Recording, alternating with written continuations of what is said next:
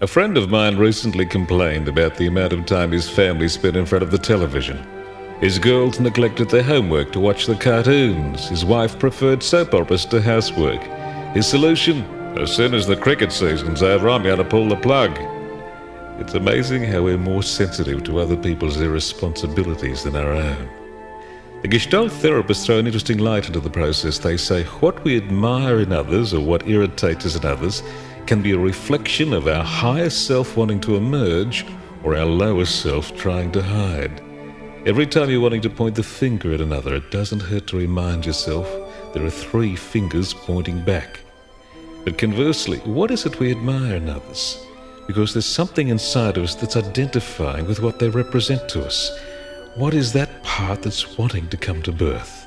Remember, the old book talks about getting the telegraph pole out of your own eye before you try to get the speck out of another's. I'm Mal Garvin.